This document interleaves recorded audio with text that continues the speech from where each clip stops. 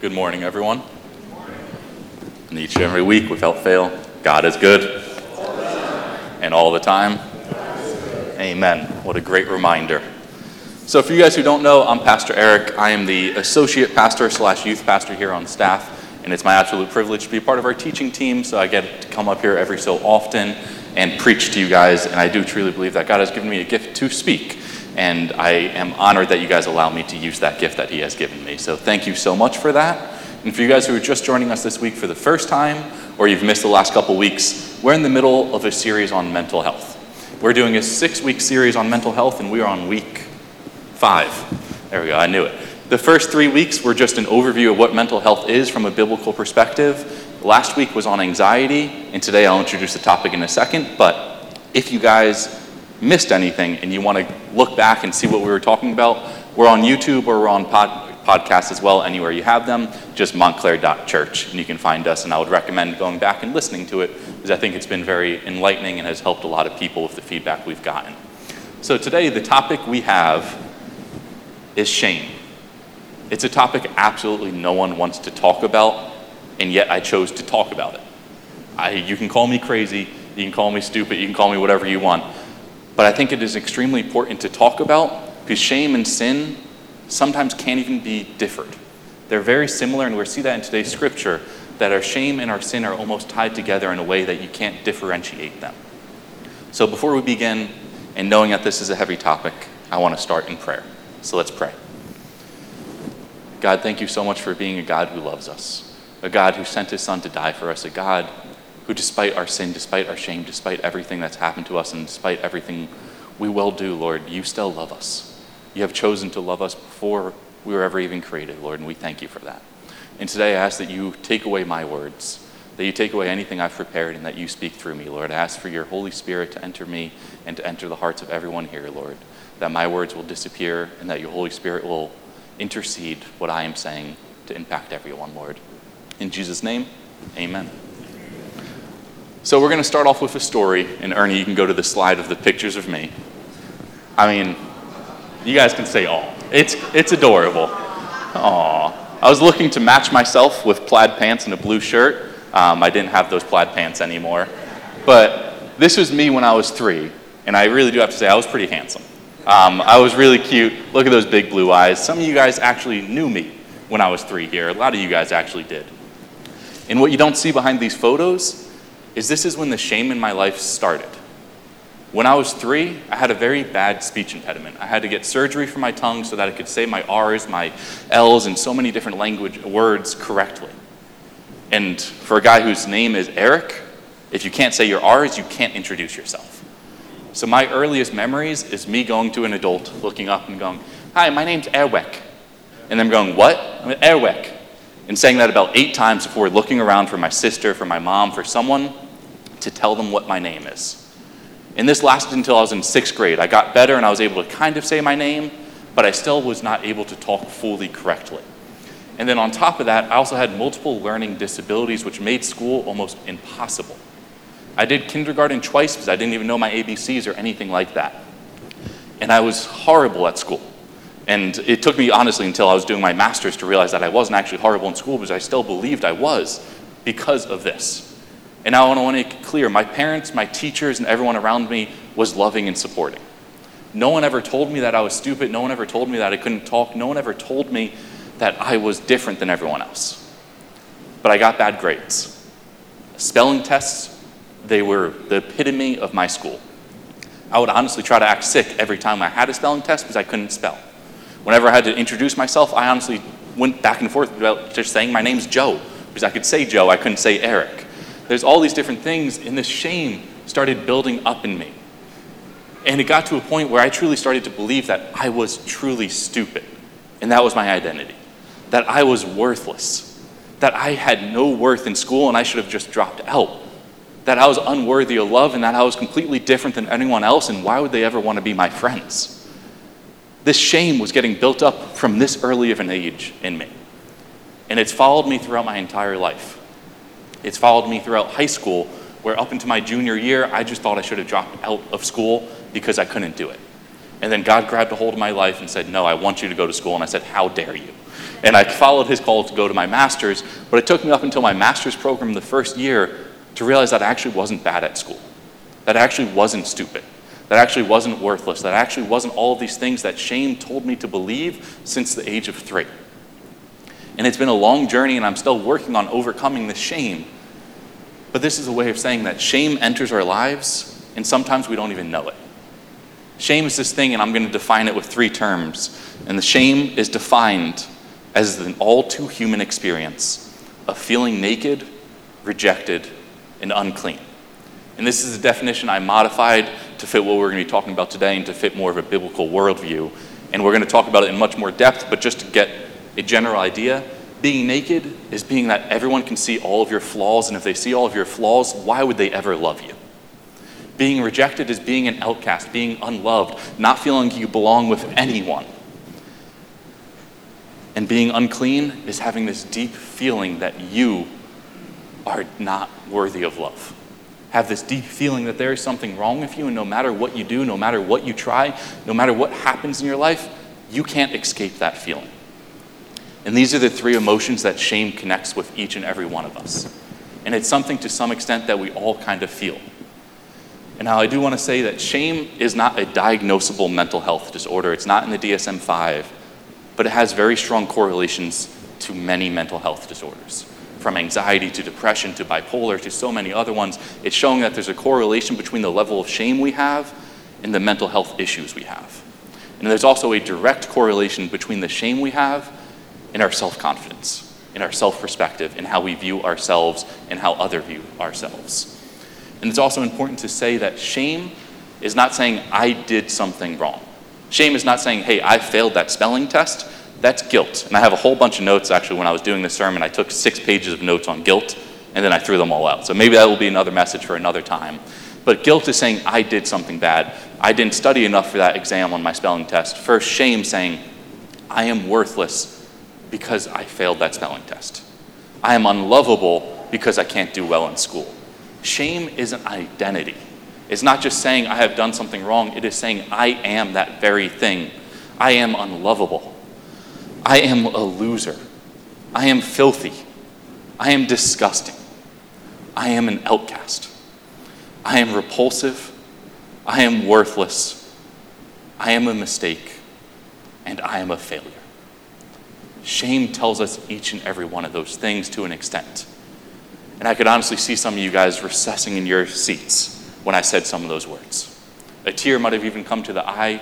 And I know shame is a very difficult thing to talk about because we truly believe these things. And when we experience shame and we're confronted with it, when we're confronted with feeling like we're unlovable, when we're feeling like we're one of these things, our first instinct is to run and hide. So some of you guys may be looking around saying, where's the bathroom? Is it too late to sign up to help with Children's Church? Can I be in the back for welcome desk? Both those answers, it's not too late, but not for this message. Next week we can get you started. But we want to escape. We want to hide. We want to run away from our shame. So what I want to challenge each and every one of you guys to do is if you were listening to those words and you kind of got a little twinge when I mentioned one of them, stay present. Don't look down at your phone. Don't look for a way to escape. Because the message we have today, I truly believe, can be life-changing for your shame. And the message ultimately God has about our shame can change it completely. So I know it's going to be difficult when we're talking about shame, when we're talking about this thing that we don't want to ever talk about. But just try to stay present, try to stay focused, and I'll try to make it as easy to understand as possible. So now that we understand what shame is, and it's this deep belief that says, I am unworthy, I am unlovable, I am this thing that is undesirable, we need to understand where shame came from. And from a psychological sense, shame came from when we were children. Shame came from maybe an unloving parent or maybe just not being good at something and learning that everyone's better than you. It could have come from abuse. It could come from sexual abuse, verbal abuse, physical abuse. It could come from so many different places. But we're not here to learn about psychology. We're here to learn about the Bible. So if you guys want to learn about where shame came from, I would love to have a conversation with you after service.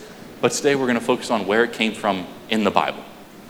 And for that, we have to go all the way back to before the fall. And you guys may be getting tired of us going in this mental health series all the way back to Genesis. We've been learning about it for about 5 weeks now. But it is truly the beginning of where shame came. So shame started way before the fall even started. Genesis 2:25. And the man and his wife were both naked and were not ashamed. There was absolutely no shame in the Garden of Eden. There was no place for nakedness, and this is not just physical, this is emotional. Honestly, the physicalness of nakedness was a part of the fall, but we can wait until the second coming to get rid of that. I am more than okay with that. But the physical nakedness of feeling like all of our flaws, all of our past mistakes, all of our emotional hurts, all of our relational hurts can be seen. That is what the true nakedness is, and that was the shame that was introduced then. A shame of ourselves, of feeling like we are not worthy of someone else to know who we are. Or if they knew who we were, they would run away. But in the Garden of Eden, that did not exist. There was no nakedness. There was no shame associated with that. There was no shame and no rejection. We were in perfect relationship with God. We were in perfect relationship with our others. We were in perfect relationship with the creation of this earth. Everything was perfect. And we were not considered unclean. We were considered holy. Holy meaning that we were being able to be in the presence of the Lord Jesus Christ and God. We were completely holy. We were not separate from anyone. We were not considered unclean. Everything was perfect, and shame was non-existent. That was until Genesis 3:6. When the woman saw that the fruit of the tree was good for food and pleasing to the eye, and also desirable for gaining wisdom, she took some and ate it. She also gave some to her husband who was with her, and he ate it. This was when sin entered our world. This was when sin of the world, sin of our mind, sin of our spirit, sin of our body, just sin in general that deteriorates us, was entered into this world. And with sin came shame almost immediately.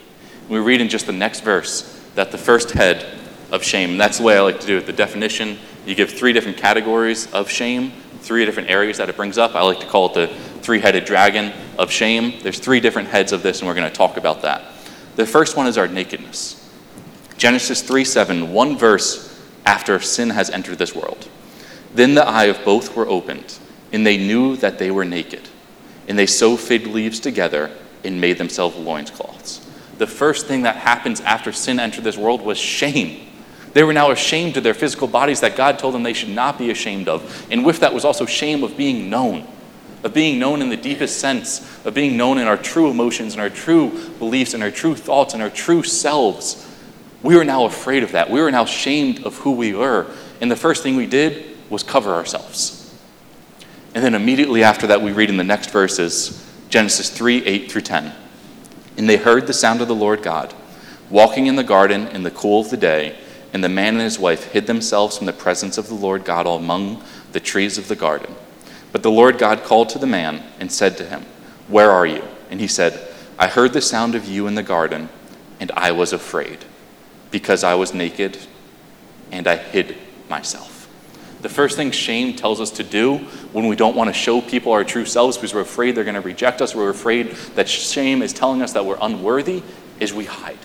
In the same way we clothe ourselves so we couldn't be seen naked, we hide from God, we hide from others. Our shame tells us that we need to hide ourselves.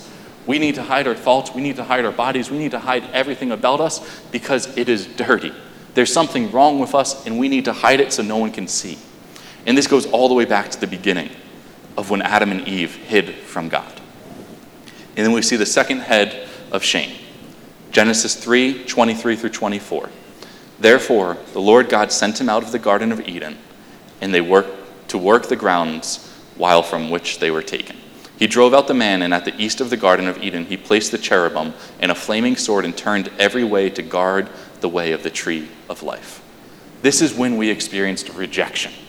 Everything was perfect up to this point. We were in perfect relationships. There was nothing wrong with us between our significant others. There was nothing wrong with us in this world, nothing wrong with us in God. And now we're kicked out of the garden. We're rejected from God's presence. This is the first experience we had in this world of shame. We were now outcasts of God. God didn't abandon us and say, "I'm never going to talk to you again," but we were no longer in his presence. We were no longer in a perfect relationship with everyone around us and with this world. We experienced rejection in the shame of rejection for the very first time right then. And the third head of shame is being unclean. And we don't quite see this immediately, but we see in Leviticus 10:10, You are to distinguish between the holy and the common, and between the unclean and the clean. We're going to be distinguished between two different types of people, holy and common, and unclean and clean. And because of the sin that was in our world, that was in our lives, that was in everything, we are now unclean. And if you guys know anything about Levitical law, unclean wasn't just this thing that you can kind of get rid of. You could try to get rid of it with sacrifices, but it always kept coming back. And it wasn't unclean just because you did something wrong. You were considered unclean by identity. Your identity was unclean, and everything you tried to do was to try to get away from that. We were trying to sacrifice animals. We were trying to give our first fruits. We were doing absolutely everything we can to get rid of this title that we said that we were unclean. And that is a complete shame title. Being unclean is filled with shame. And that is, after the garden, was our identity. We were unclean, and we were trying to become clean. And the only way we could do that was through sacrifices, but that only lasted a couple days, and then you had to make another sacrifice, and there's just repetitiveness that you had to keep doing something in order to be clean. And that was extremely tiresome. And honestly, some of us may still feel like we're in this part of shame. We may still feel like we're experiencing that same shame. Like we are afraid of telling someone our true thoughts or our true feelings. We're afraid of being our true selves because we feel like someone's going to reject us. So instead of taking the risk and saying, hey, I'm going to share with you what I'm thinking, we hide. We run away from people. We try to hide behind whatever we can so that no one can see you. Or you may be afraid of being rejected.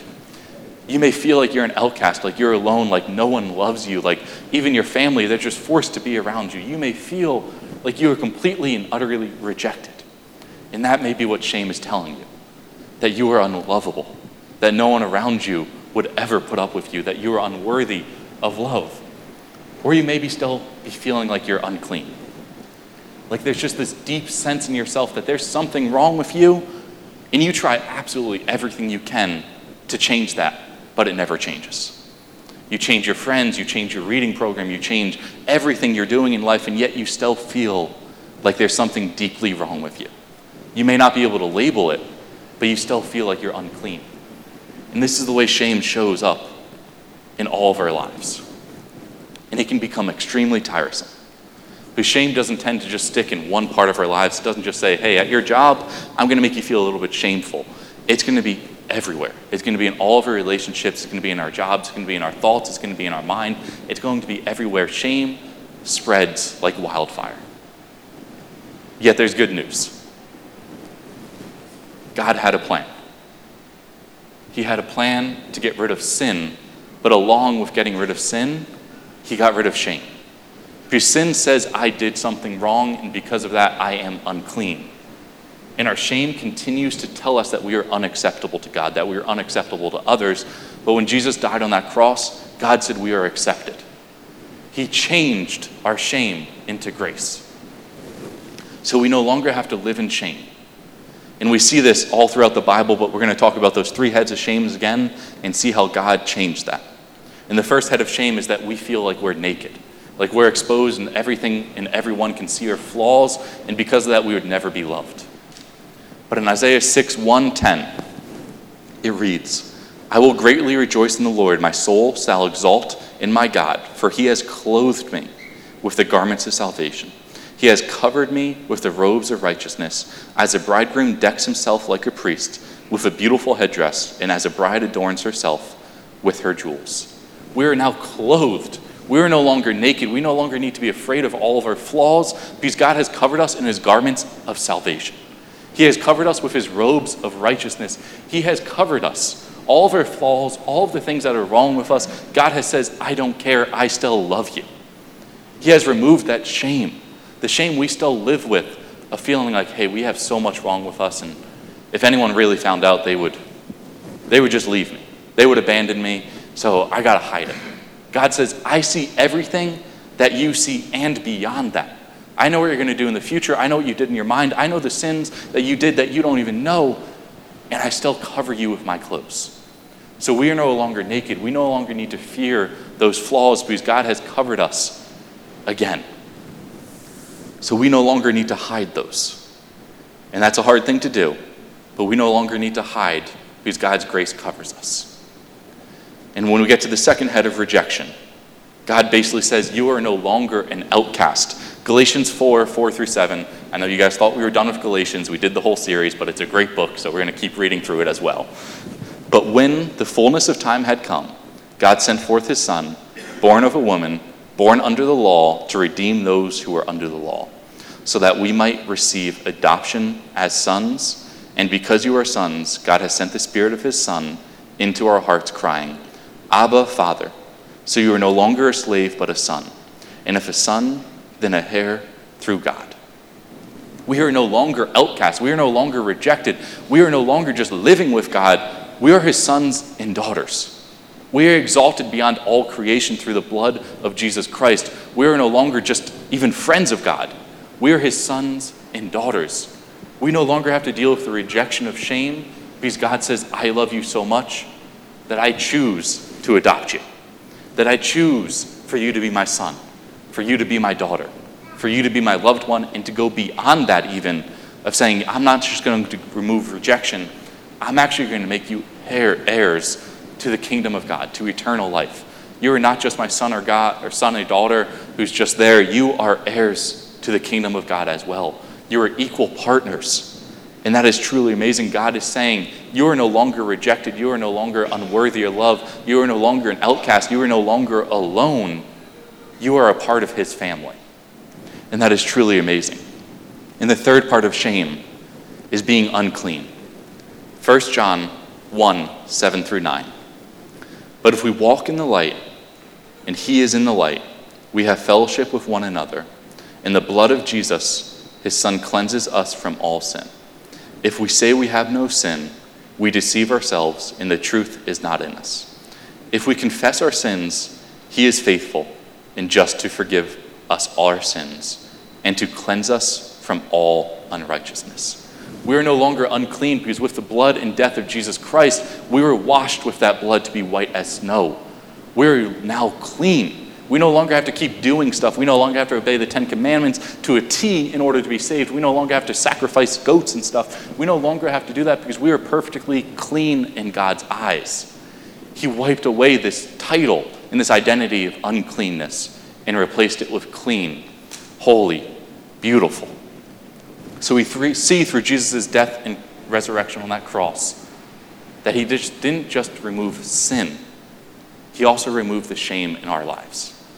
And that's not to say that you guys won't experience shame, because we are sadly going to continue to experience shame, to experience those feelings of feeling like we are unlovable, like we have something deeply wrong with us, like there is something that no one else could ever know about us or they reject us, like we need to hide everything. We are still going to have those feelings. But when we're met with those feelings, we can know that God's grace covers our shame. It has all been paid, and the earthly opinions of your mom, of your dad, or your brothers, or your sisters, of anyone on this earth, even yourself, do not matter. Because the only opinion that matters is God's. And God says, you are clean, you are holy, you are loved, you are no longer rejected, you are a son and daughter of mine. He is no longer saying that we are out of his kingdom. We are there. We may be sinful, we may be flawful, but God still loves us and has forgiven us of that through his death and resurrection on that cross. And it's very easy to say that, but how do we really apply this? And that's what we're going to get to now. How do you apply this when it's so easy to say, hey, God died for your sins and he has removed all shame, yet when you make a presentation at work and it doesn't go over as well as you feel like it should, you now get caught in that shame spiral. You now say, man, I really am a failure. Man, I'm going to get fired next week because I can't do anything right. Or, in my case, when I make a mistake in speaking, and we talked about my learning disabilities and my difficulty speaking and all of that, when I make a mistake and I'm speaking, and I've made a lot today, I immediately go back to that shame spot. I immediately go back to I am unworthy. I'm not worthy of being up here and preaching right now. I am not worthy of anyone's love. I am stupid. I am a failure. And a lot of you guys may experience that. Whether your shame when you were growing up was in a different area, maybe it wasn't academics, maybe it was relationships, or maybe it's just a shame that kind of feeds into your entire life. You may still meet those shame statements. And the easiest way I've found to combat that is by not finishing the sentence there. So we have a sentence up here that says, I think I am. This is the shame sentence. It says, I think I am unlovable. I think I am not enough. I think I'm a failure. I think I'm worthless. I think I'm bad. And right there is where we normally end this sentence. We put a period there and we say, man, yeah, I am unworthy. I am a failure. I am unlovable. And we end it right there. But God didn't put a period there. He put a comma there. And with that, we have to add to our sentence of shame. We cannot end it right there because God did not end our stories right there. He added a new statement that says, but God says I am.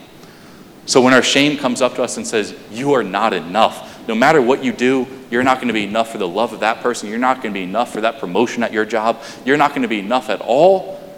God's grace says Christ is more than enough. When your shame comes up to you and says you are a failure, you might have made a little mistake, but that defines you as who you are. Everything you've done in life is done by a failure, and you could never succeed in your life. God's grace meets us right there, and it says, but God says I am a child of God. When your shame says you are unlovable, that there is no way anyone could love you if they truly knew everything that went on in your mind, in your past, in your history, if they knew that, there's no way they could love you. God says the creator of this universe chose to love you despite all of those shortcomings. When our shame says we are worthless, we have no worth in this world and no one would ever, the world would just be the same without us. God says we are precious. We are precious to him more than gold. We are precious to the creator of this universe. That is what his grace says. And when our shame says I am bad, I have a feeling I may not even be able to pick it up and I may not be able to tell you why, but I just feel like I am a failure, I am bad, and there's something so wrong with me that I could never share it with anyone. God says, you are forgiven. So when we meet our shame statements and we put a period at the end of it, that's not the true story. Because God didn't end his story after the fall. God didn't end his story in Leviticus. God didn't end his story in Isaiah. God didn't end his story in shame. God ended his story in grace. And that grace is what covers each and every one of our shames. So when we meet that shame statement and we feel like we are not feeling enough, when we're feeling like we're failures, like we're unlovable, like we are just despicable, that there's something so wrong with us that no one could love us, we need to add on to that sentence of saying, but God says I am. So that's a very simple application for today. It sounds simple, but it's very hard when we get those shame statements that we start to believe. When we start to believe those shame statements, the last thing we're going to do is think about anything else. But when you start to realize that you're feeling like you are unlovable, when you feel like you're a failure, when you feel like you are unworthy, try your best to add a but to that statement and say, but God says I am loved. But God says I am forgiven. But God says I am a son and daughter of his. Because again, the opinions of others and the opinions in this world do not compare to God's opinion of us. And his opinion is completely shame-free. And again, we cannot end our sentence in shame because God did not end our stories in shame. He ended it with grace. So with that, let's pray. God, thank you so much for just being a God who didn't just give up on us. A God who, after the Garden of Eden and after you realized that we have sinned and that we were unclean, that we were rejected, that we were naked in front of you, Lord, and we were ashamed of it, that you didn't just leave it there. You didn't just let us live in shame for the rest of our lives. You didn't just allow us to live in that shame forever, but you offered an alternative. Before the Garden of Eden even, Lord, you offered your grace. You had a plan to save us, remove sin from our lives, but also remove shame. And I ask for anyone who's struggling with shame, Lord, struggling on truly believing that they are unlovable, that they are unworthy, that they are a failure, that they are unclean, that they are rejected from everyone, Lord, I ask that you tell them they are not.